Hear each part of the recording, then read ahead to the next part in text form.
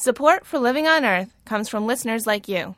Please make a donation online at loe.org or call me at 617-629-3638. And thanks. From Public Radio International, this is Living on Earth. I'm Jeff Young. A passage to India. Secretary of State Hillary Clinton looks for cooperation there on cutting greenhouse gases. So climate change would not be solved even if developed countries stopped emitting greenhouse gas emissions today, unless action is taken across the world. So we have to work together. But did her message curry favor? And back here at home, how your garden mulch could do much harm to the Gulf Coast. Not only did the cypress forest help break the storm surge, but they absorb a lot of the power of the wind force of the storms. And with that region now denuded, we're seeing these storms coming in with extraordinarily far greater violence. Saving the cypress swamps, plus learning to love a backyard weed, the dandelion. That and more this week on Living on Earth, so stick around.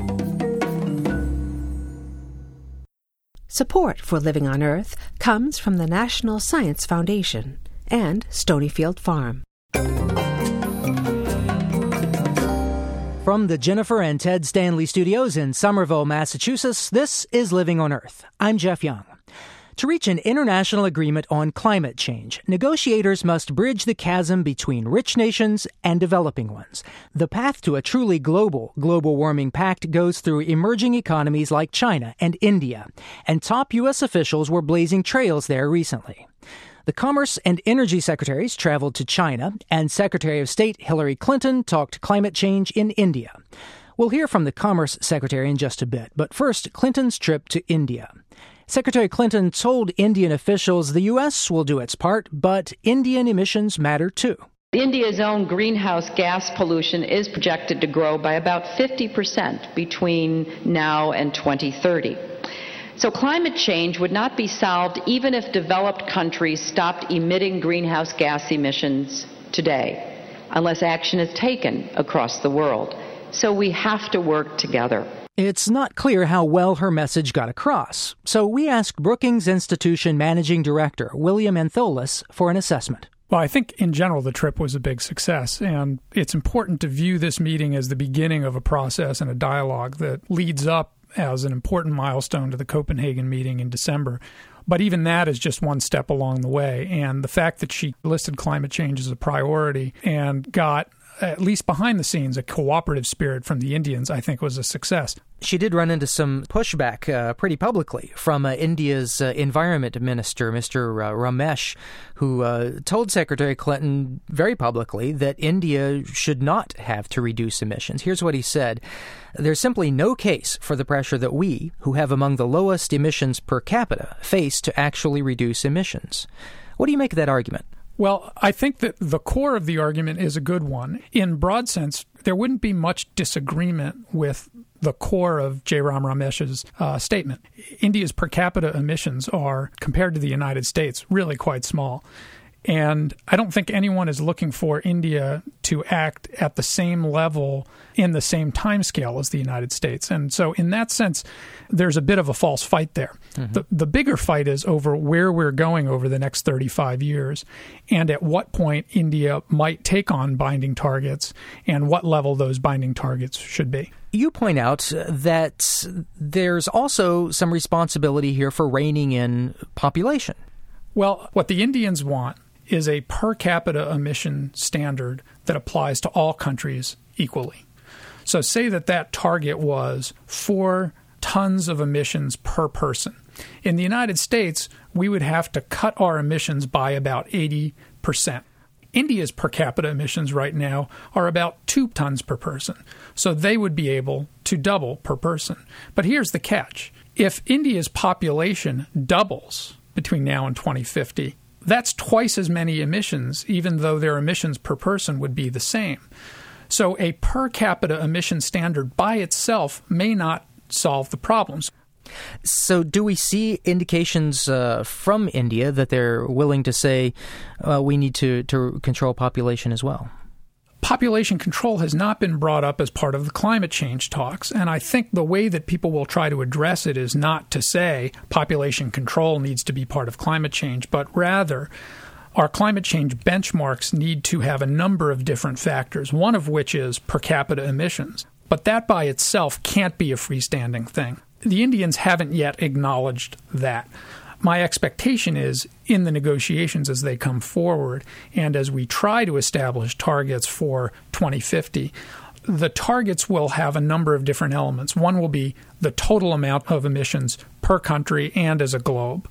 Two will be the global temperature itself. And then finally, per capita, I think, will be part of the final equation, but not by itself as a standard, but one that incorporates these other concerns. So what's the effect back home when, say, members of the Senate who are about to consider a energy and climate change bill watch Secretary Clinton taking this trip and what was said? Does it help or hurt the effort to get a bill through the Senate?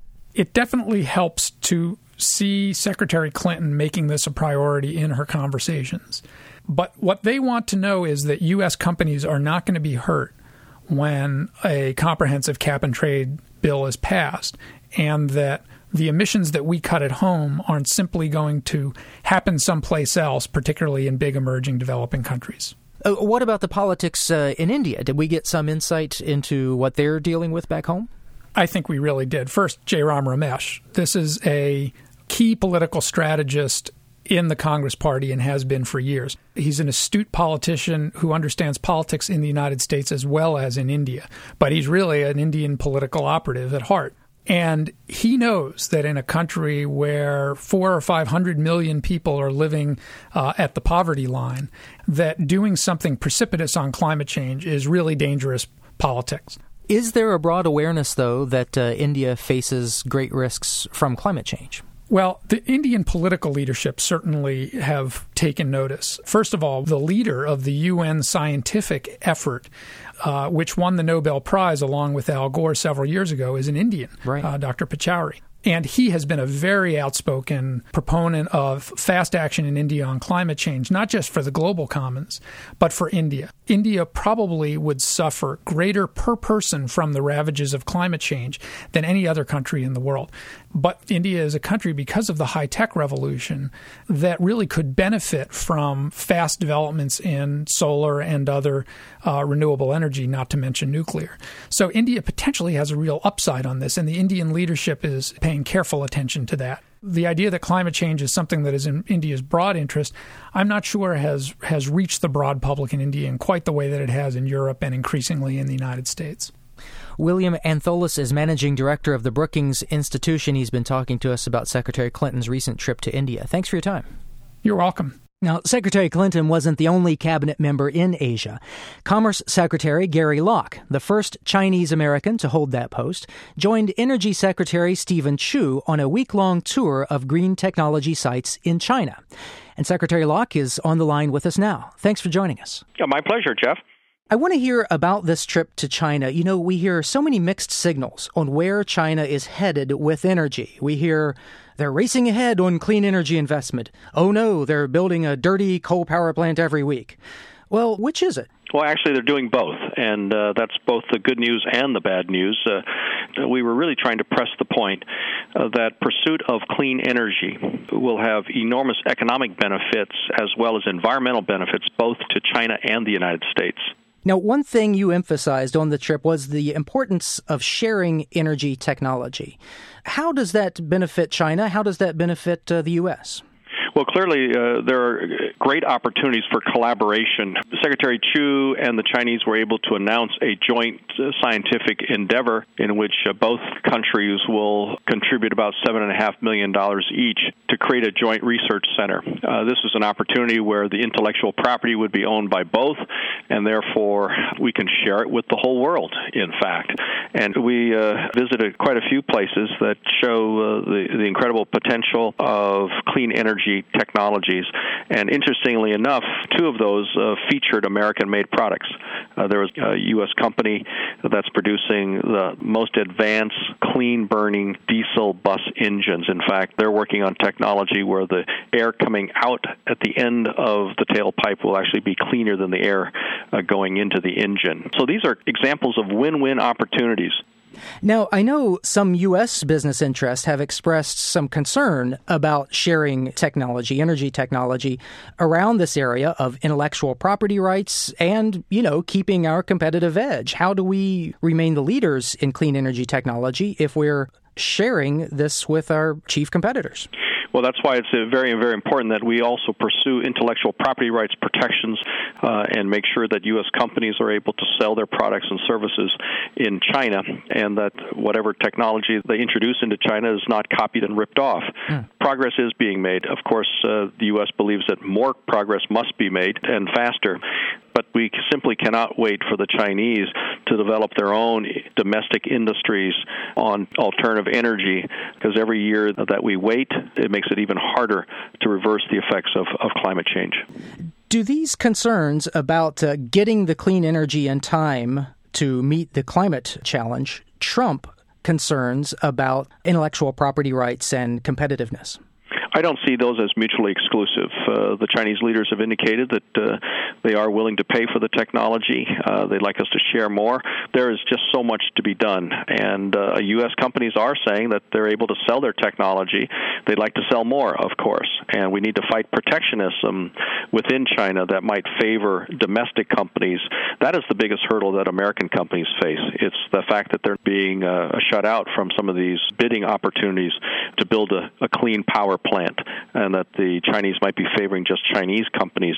Now, a pretty big chunk of China's emissions come from the manufacture of goods that primarily we buy here in the U.S. And I've heard Chinese officials say, hey, you guys should be responsible for those emissions because you're the ones buying these goods. What do you make of that argument?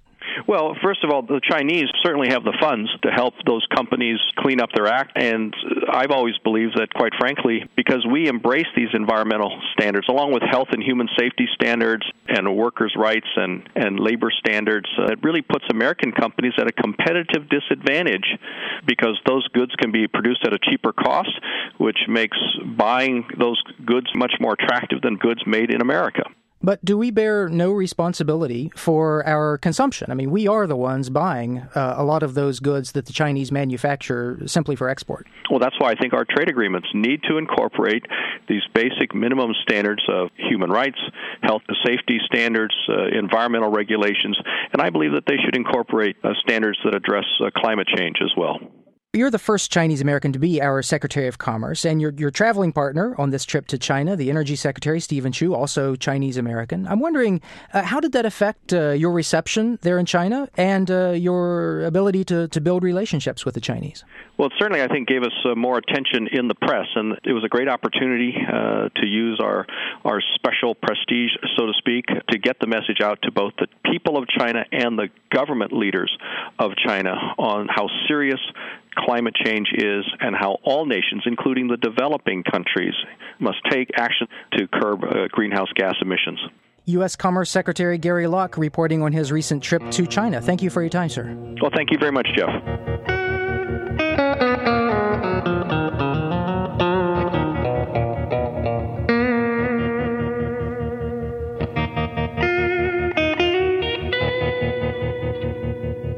Coming up, it might help your garden grow, but cypress mulch could be eating away at Louisiana's swamps.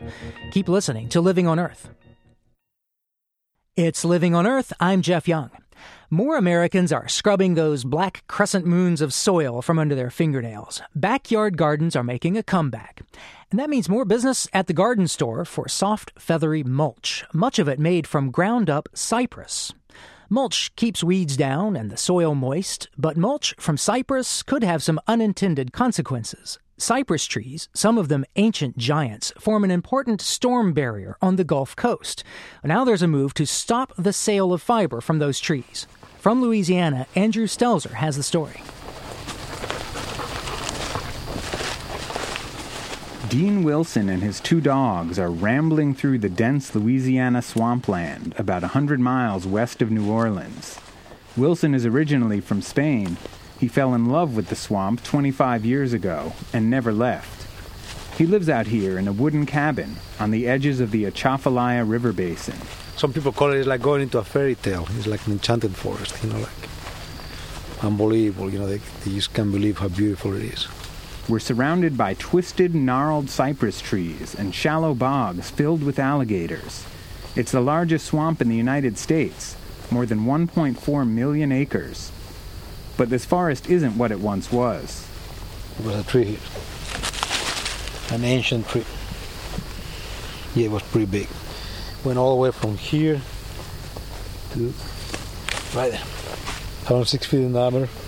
The big trees were cut long ago, according to Wilson, the Atchafalaya Basin Keeper with the Waterkeeper Alliance, but cypress swamps like this one are still vital ecosystems. About half of all North American migratory bird species use this basin as part of their flyway. Armadillos and the Louisiana black bears call it home. But the land is sinking, salt water is seeping in, and the storms that have always visited this coast seem to wreak more damage. And we believe that that's because of the destruction of the cypress forest. Dr. Samuel Hyde is a professor of history at Southeast Louisiana University. Not only did the cypress forest help break the storm surge, but they absorb a lot of the power of the wind force of the storms. And with that region now denuded, we're seeing these storms coming in with extraordinarily far greater violence than they did when the forests were there. There's always been a demand for cypress lumber. It's strong, smells good, doesn't swell when wet, and is naturally insect resistant. But over the last 25 years, there's been a tremendous rise in the logging of cypress trees, not for construction, but for garden mulch. Well, make sure when you start sitting in your flower beds trying to make it pretty, don't use imitation mulch. Make sure it's no-float professional cypress mulch. Here's why. That's the on-hold phone message at Corbett Manufacturing, a Florida-based company that's one of the biggest cypress mulch producers in the country. Corbett wouldn't be interviewed for this story, but has defended its practices as environmentally sound. And did you know there are more cypress trees today than there were 10 years ago? Cypress trees are a natural reproducer. The lumber industry says it only uses wood scraps from board manufacturing, like treetops and branches. There had always been rumors that entire trees were being cut down for mulch, but 80% of Louisiana's cypress forests are on private land, so it was hard to know. Dean Wilson took it upon himself to find out. So we follow the trucks from the logging sites. And this truck in particular, when I follow the truck, I take a lot of pictures. So there's no doubt that the truck went from point A to point B. Wilson followed a truck full of cypress logs, which ended up at a Louisiana wood products mill. He couldn't get inside, so an airplane pilot volunteered to fly him over the mill to take pictures. You can see all the cypress from the air. There are whole trees waiting to be mulched. He photographed cypress trees in front of a grinder, a pile of mulch on the other side, and bags of cypress mulch labeled as Corbett's No-Float brand, all on the property. Wilson saw similar evidence of trees being ground into mulch when he photographed other mills. We never, ever have seen a truck full of branches and treetops. We flew over the plants. We never see a pile of treetops or branches anywhere. That's not true. Most cypress mulch is sold at major retailers like Walmart, Home Depot, and Lowe's. Dean Wilson called them to let them know what he was finding. Walmart responded immediately. Company officials came down to take their own look around, and in 2008, the superstore chain stopped selling any mulch harvested, bagged, or manufactured in the state of Louisiana. But Wilson soon found one mulch producer in Louisiana was labeling its mulch as coming from Florida. We could not see the name tag, but we have, high pixels cameras, very, very good cameras, so we magnify the picture, and look how good you can see the names in the bags. Florida Gold, but the same company, Corbett. Another company bagging mulch in Louisiana labeled it as coming from Arkansas. Still another plant was grinding up full cypress trees, then labeling the bags as forest-friendly 100% sawmill byproduct. What Wilson found makes it hard for anyone, people or stores, to know what they're really buying. And you find these bags, and they guarantee those people that it's all sustainable, The reality is this mulch here was coming from a clear cut that I just showed you the pictures in the middle of the Atchafalaya Basin. That is not sustainable. As part of a nationwide Save Our Cypress campaign, gardening groups are letting their members know that there are other mulch options, including pine straw, eucalyptus, lawn clippings and leaves, or even pecan shells. The Garden Club of America agrees and has come out in opposition to the use of cypress mulch. It all adds up to a big problem for Louisiana cypress loggers who deny that their practices are damaging the ecosystem. Whatever we harvest, we want to be sure is prepared for regeneration for the next generation. C.A. Buck Vandersteen is the executive director of the Louisiana Forestry Association, an industry group representing loggers, landowners, and forest product producers. He says his members are suffering. At least 7 cypress mills in coastal Louisiana have closed, and more jobs will likely be lost. Walmart never consulted with us before making this decision to pull out of Louisiana's cypress market. Had they done that, we would have been able to show them how we manage these lands for sustainable management. With Walmart's move away from Louisiana cypress, much of the mulch industry and the debate over it has shifted to Florida.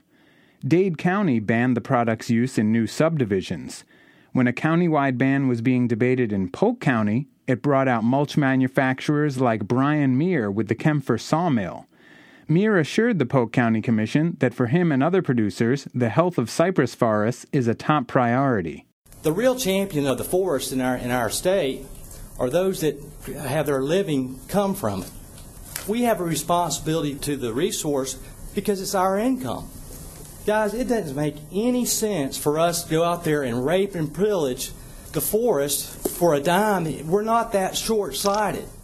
Mulch producers like Meir say that cypress forests can be replanted, but scientists have found that most of those seeds won't be able to germinate.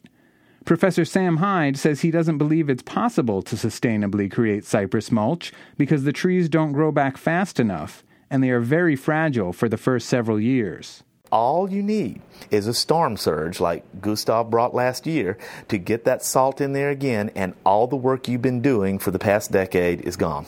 One solution might be creating an independent body to certify sustainable mulching operations.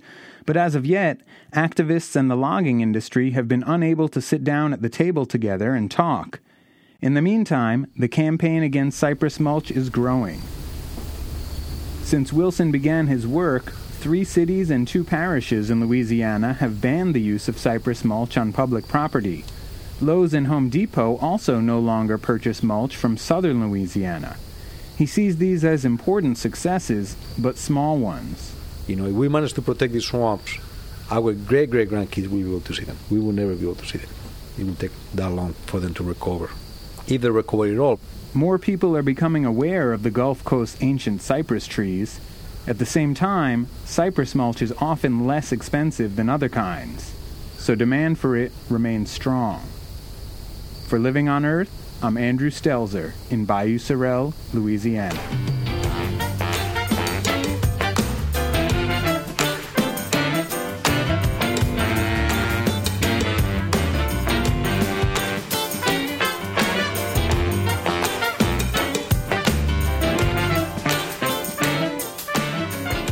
Just ahead, we'll dig into an antiquated mining law. But first, this note on emerging science from Lisa Song. In the heat of summer, droughts spring water rationing and limits on outdoor use.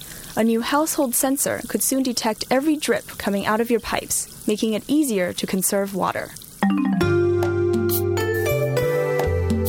Professor Shwetak Patel from the University of Washington has invented a gadget that he calls HydroSense.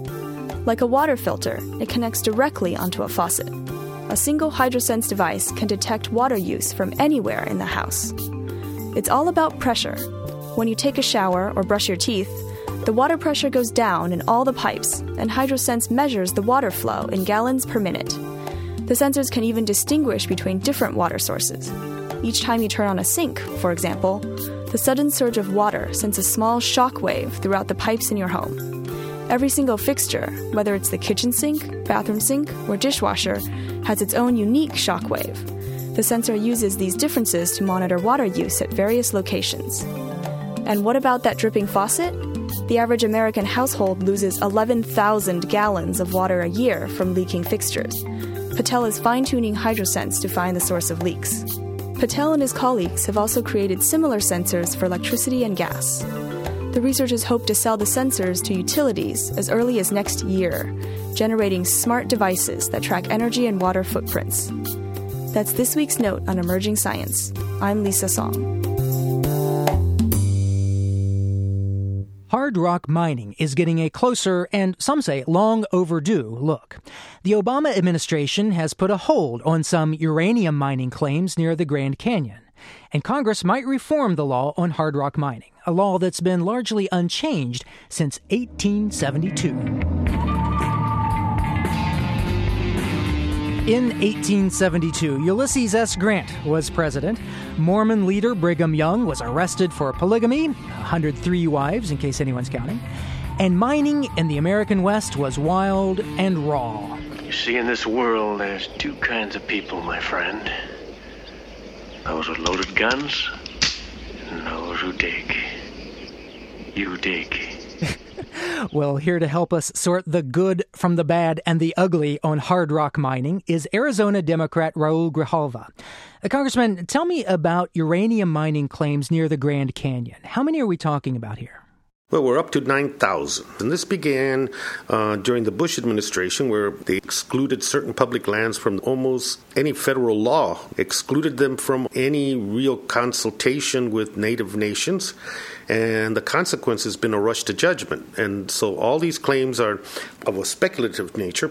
And now we have Vane Company and a couple of others that are beginning the drilling for testing and exploration with what they hope is a conclusion to begin to do uranium mining in and around the Grand Canyon.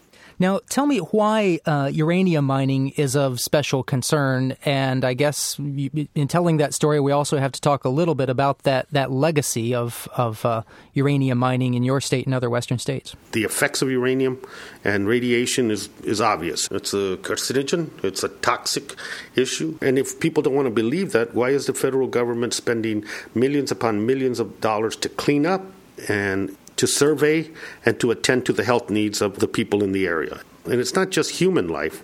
We're talking about wildlife, and we're talking about water and aquifers and the watershed. If that is polluted and contaminated, then where do you replace it? Nowhere. In this case, it would be the Colorado River, right? Exactly, which millions upon millions of people in Arizona, Nevada, and California are totally dependent on. Now, the Interior Secretary, Ken Salazar, has done what he calls a 2-year timeout here and has withdrawn, roughly a million acres here. Does that resolve the issue? No, it doesn't. I think that the legislation that we're promoting is a permanent fix on those million acres, a permanent removal from mining claims and mining activity, period. But this was a vital step that Secretary Salazar took in the million acres that are being withdrawn, because one of the things is to study intended and unintended consequences of mining. And I think this gives us 2 years, at least, to let science and fact dictate what the role should be in these public lands. And I think if we leave it in the hands of science and fact, we'll be in good shape. But in the long run, I think a permanent removal of those lands is the only solution that we have in front of us. Now, how does all of this relate to the larger effort to change the very old law on hard rock mining, which dates back to, 1872? Is that right? We wouldn't be in this mess in the Grand Canyon. We wouldn't be in this mess in other places across this country if we had reformed the 1872 law a long time ago. When it was put together, it was to try to bring some economic development and growth onto the West. Well, that's already occurred.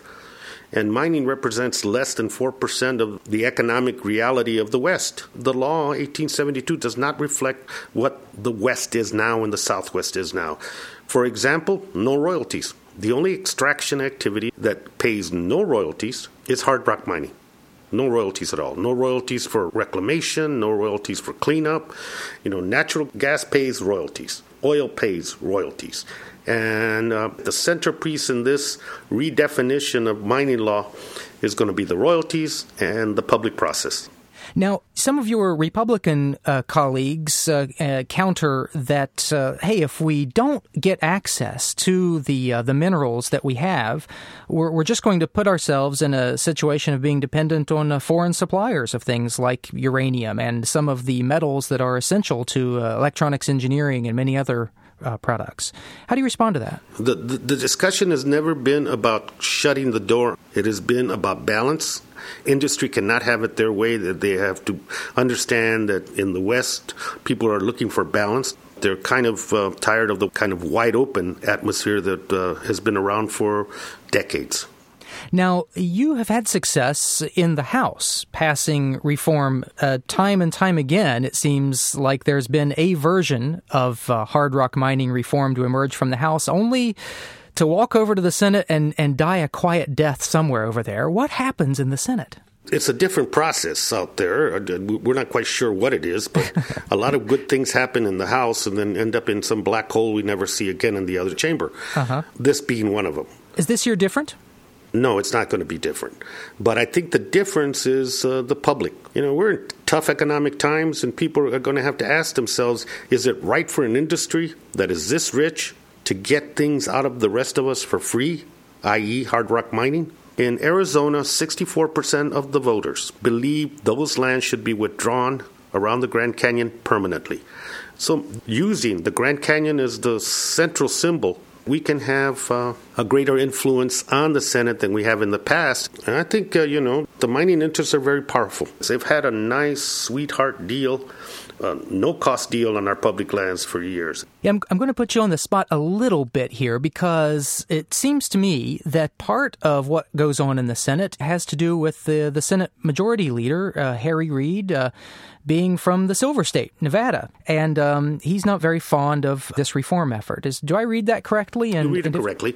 And you're not putting me in the spot. I think that's one of the points of contention. That's a great deal of power that you're dealing with there. You also have, from my state, Senator McCain. You have Senator Kyle, one of the leaders of the Republican caucus. So, it's we're up against not only the industry, but some very powerful representatives from mining states, including Arizona, that feel the status quo needs to be protected. Congressman Raul Grijalva chairs the House National Parks, Forests, and Public Lands Subcommittee. Thanks very much for your time. Thank you for the invitation.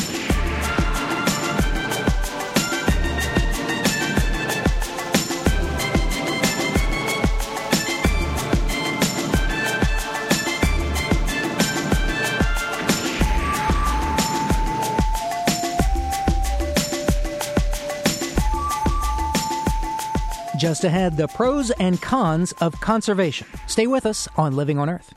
Support for the Environmental Health Desk at Living on Earth comes from the Cedar Tree Foundation. Support also comes from the Richard and Rhoda Goldman Fund for coverage of population and the environment, and from Gilman Ordway for coverage of conservation and environmental change. This is Living on Earth on PRI, Public Radio International. It's Living on Earth. I'm Jeff Young. For the past century, the conservation movement has aimed to protect the natural world. But there's sometimes a dark side to conservation that's ignored. Indigenous people can lose out. Investigative journalist Mark Dowie aims to set the record straight in his new book, Conservation Refugees, the 100-year conflict between global conservation and native peoples. Mark Dowie told Steve Curwood that conservationists and indigenous people basically have similar goals: to preserve a healthy, diverse ecosystem. This is an institution, Global Conservation, that is trying to do the right thing for the planet and for all of us, really. I mean, protecting biological diversity is essential, really, to the future of human life. So they are good guys. They've just been doing it the wrong way for 100 years, and I think now they would agree with me. So if you look at the origins of the conservation movement, as you do in your book, Conservation Refugees, you see that, hey, this is something homegrown here in America. It comes about really with the creation of Yosemite. What happened there? Yosemite National Park was formed very gradually, actually, largely in a response to wilderness romantics like John Muir, who, in the course of arguing that Yosemite should be turned into a park, basically overlooked the fact that people have been living there for 4,000 years. The fact of the matter is people, the Miwok mainly, and a couple of other tribes, had been living in that area quite successfully for 4,000 years. It looked like wilderness because they weren't fencing it and culturing it the way modern agriculture does, but they were living there, and they were growing things and planting things and setting fires to keep the brush down and keep the soil rich. But Muir decided that this was a wonderful place to rest your soul and a place for weary urbanites to leave the city for a while and think about wilderness. And of course it was. But he didn't think they would be able to accomplish that in the company of natives. So he arranged and argued that the natives should be removed. He really didn't have a lot of use for Native Americans, although he worked with them for a while. So this was part of America's ethnic cleansing, you call it in your book. Yeah, it went on from Yosemite to 7 other national parks, all of which were occupied by Native people. Yellowstone, principally, was actually occupied by 7 different tribes. And the government had quite a job getting them out of Yellowstone. In fact, there was one day when the Shoshone refused to leave, and the government killed 300 of them in one day to clear the park or national protected area. Now, Teddy Roosevelt was a guest of John Muir, and you have a quote from Teddy Roosevelt at the very beginning of your book. I believe it's from The Winning of the West. Could you read that quote, please? Yes, Teddy Roosevelt said, "The rude, fierce settler who drives the savage from the land lays all civilized mankind under a debt to him. It is of incalculable importance that America, Australia, and Siberia should pass out of the hands of the red, black, and yellow Aboriginal owners and become the heritage of the dominant world races." So that attitude in, 1904, that conservation was for white Europeans and that red, black, and yellow Aboriginal folks were really not qualified to be stewards of their own land, sets, well, frankly, a racist tone to the conservation movement, I would say. Well, it does. When the Sierra Club supported the opening of parks around the country, a lot of the parks were posted whites only, and the Sierra Club voted to support that policy until about 1920. So, racism is much more shocking now than, of course, it was then. And, I don't use the word once in my book because you really don't have to. The story of racism tells itself in the book, and it's quotes like that from Teddy Roosevelt that help me out in not having to use the word. So America exports its brand of conservation, including ethnic attitudes, as an example involving the Maasai. Well, the Maasai, ancient nomadic pastoral tribe that have been wandering up and down the Rift Valley for thousands of years, were gradually denied their best, basically, watering holes and grazing places because they also happen to be watering holes and grazing places for charismatic wildlife, which was a tourist draw for the countries involved, mainly Kenya and Tanzania. And it's that denial of range and graze to a pastoral culture ultimately destroys the culture. So you have Maasai men now working as security guards in Dar es Salaam and bodyguards for brothels and that sort of life, which is just not the life that they ever saw for themselves. But their cattle has been confiscated, and they've been basically pushed off their land in the putative interests of conservation and also the interests of tourism. So the American conservation movement has been quite open about asserting that humans and wilderness are inherently incompatible. I think of the Wilderness Act that defines wilderness areas in America as being untrammeled by man. Man is just a visitor. But of course, one of the most important themes in your book, Mark Dowie, is that indigenous people can often do an amazing job managing the land. Well, that's the irony of it, and I think it's the irony that the bingos, the big international NGOs that are really controlling the conservation agenda, they're beginning to realize that very fact, that the best stewards of the land are the people who have been living there for a long time. There's a lot of scientific proof of this now, a lot of map correlation of high biodiversity and stable populations around the world, even in the parts of the developed world. People who have studied Maasai pastoral practices and traditional ecological knowledge are amazed at how well they managed their land when they had it. They knew exactly when to move their cattle out of certain areas because there were disease vectors that would come in at certain times of the year. They knew to move their cattle to other graze at that time, knew exactly when water was going to dry up and when they had to find another source of water. I mean, the Rift Valley is a very challenging place to run cattle. I had the experience of going to Grand Canyon National Park here in the United States, and just as I got there, maybe not too much longer afterwards, very conveniently, Hopi put on quite a dance for me. I think it was a rain dance or something. You write in your book that indigenous people sometimes wind up in a human zoo. How well are the indigenous folks doing in this land of ecotourism? Yes, some of the communities that are formed of people who have been evicted from their land, and then they're hired as tour guides and managers of the protected area, sometimes as eco guards protecting the wildlife. And some of them make a little extra money by coming over and performing at the eco lodges. And what was interesting to me, I happened to pass through a eco lodge in Kenya while I was there, and some Maasai came in and did a dance in the evening. And the next day I took a walking safari with a Maasai leader, and I told him I'd seen this, and he said, well, none of those guys were Maasai. Maasai won't do that. They were just tall guys that they hired in town and taught how to jump up and down to music. I mean, most indigenous people are aware of the fact that they're being put on show, and they resent it as part of the ecotourist package. So in terms of future international conservation efforts, what do you see as the appropriate models going forward? Basically what I mentioned, models where indigenous people are involved in the conservation of the area and are allowed to stay inside the conservation area. Now, if it's going to remain a conservation area, there may have to be a slightly altered social contract involving, for example, hunting of bushmeat and what bushmeat can be hunted for. No more commercial hunting of bushmeat.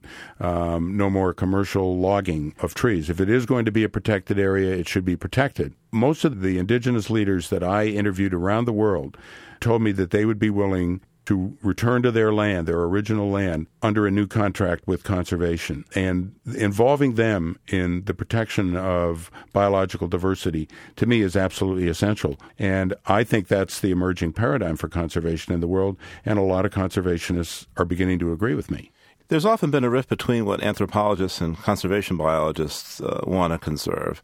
They're interested in protecting really different forms of diversity, cultural and biological.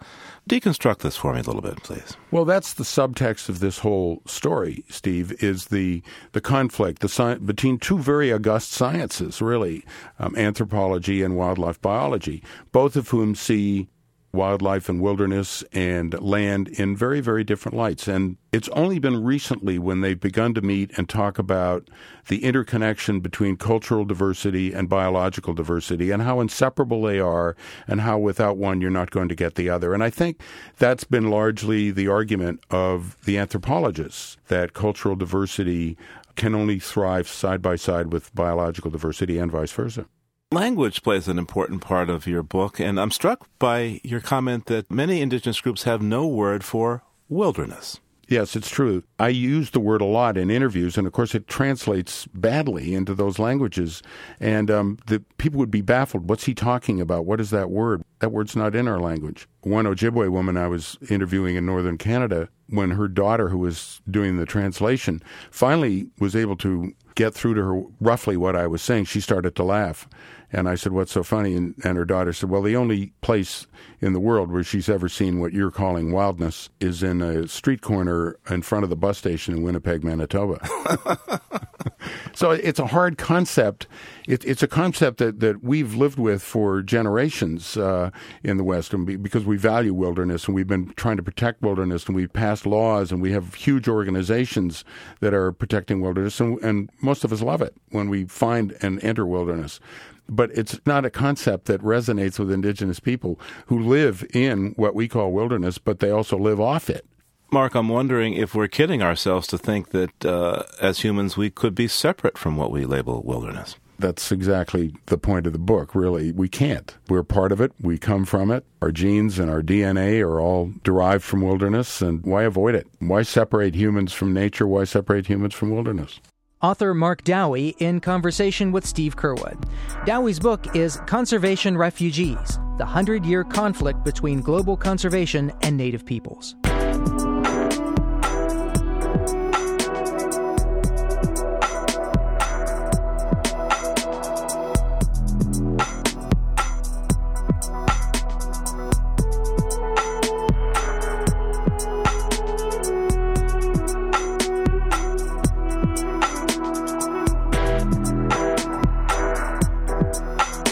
Dandelions. For many lawn owners, they're simply the enemy. But the historic relationship between dandelions and humans is long and complex. As far back as the 10th century, the plant was prized as both a medicine and a food. When European settlers came to America, they brought dandelion seeds, helping the weed cross the Atlantic and land in your yard. Producer Laurie Sanders visited with a biologist in western Massachusetts who's found new affection for this much-maligned flower. If you're a plant biologist, one of the nice things about studying dandelions is that you don't need a very big budget to cover travel expenses. In Joan Edwards' case, all she needs to do is step outside the science building at Williams College. Right along here, they've escaped from the mower there. But we'll go just around a little further, because I think they're out on the lawn as well as next to the building. Looping around, just as she predicted, we find a patch of lawn covered in dandelions. Let's pick one so we can look at the flower closely. And then maybe we'll look at a developing seed head, too. Joan Edwards' interest in dandelions began several years ago when she noticed their flower heads were on much shorter stalks than their seed heads.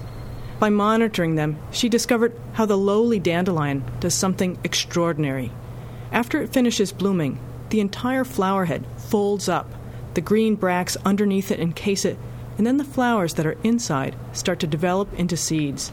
And then there's just this most amazing thing that happens.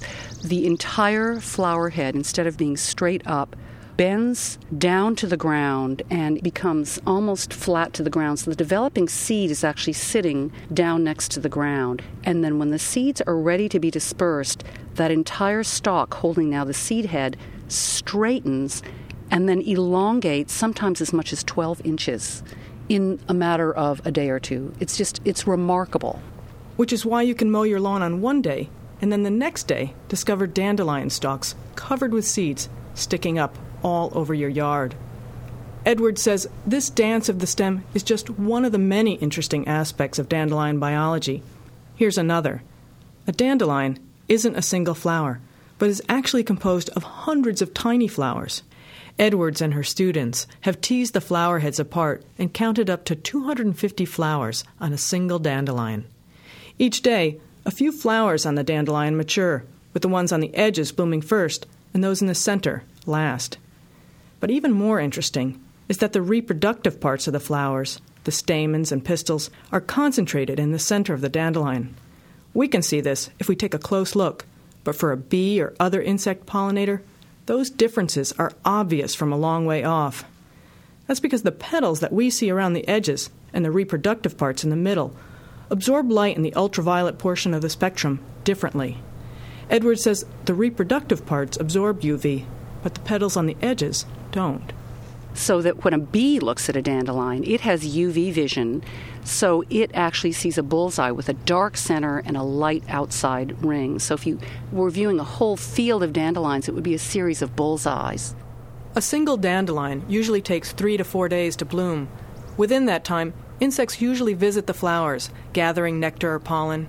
In the process, the insect often transfers pollen from one dandelion plant to another, which promotes cross-pollination.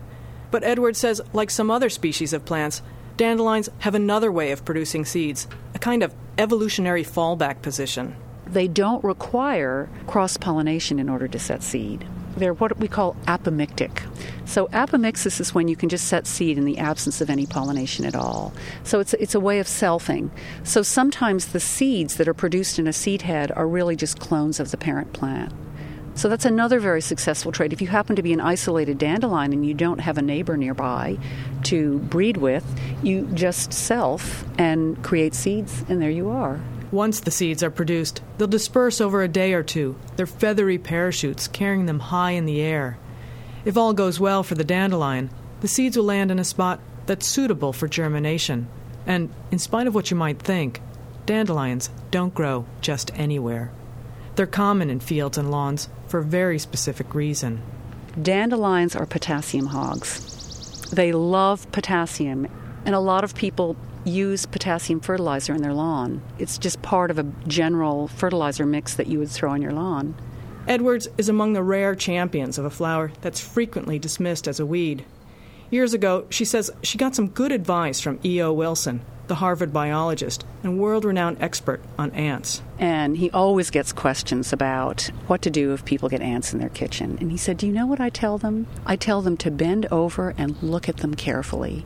And I think the same could be said for dandelions. If you bend over and look at them carefully, you'll see just this amazing botanical engineering marvel. Although the peak of dandelion season is late spring, dandelions have been known to bloom all year long. So lawn owners still have time to get up close and personal with this common but extraordinary flower. For Living on Earth, I'm Laurie Sanders.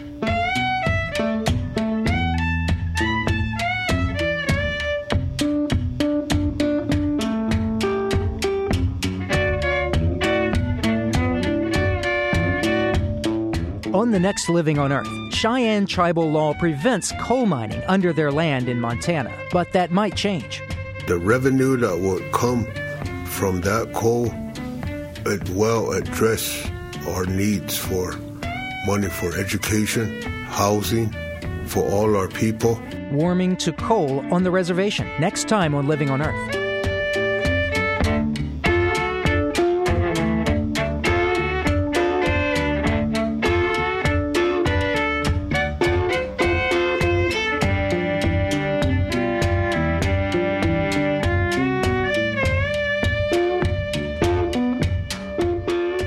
Living on Earth is produced by the World Media Foundation. Our crew includes Bobby Bascom, Eileen Bolinsky, Bruce Gellerman, Ingrid Lobet, Helen Palmer, Jessica Elise Smith, Ike Sriskanjaraja, and Mitra Taj, with help from Sarah Calkins, Marilyn Gavoni, and Sammy Souza. Our interns are Annie Glosser and Lisa Song. Jeff Turton is our technical director. Allison Lirish-Dean composed our themes. Our executive producer is Steve Kerwood. And you can find us anytime at LOE.org. I'm Jeff Young. Thanks for listening.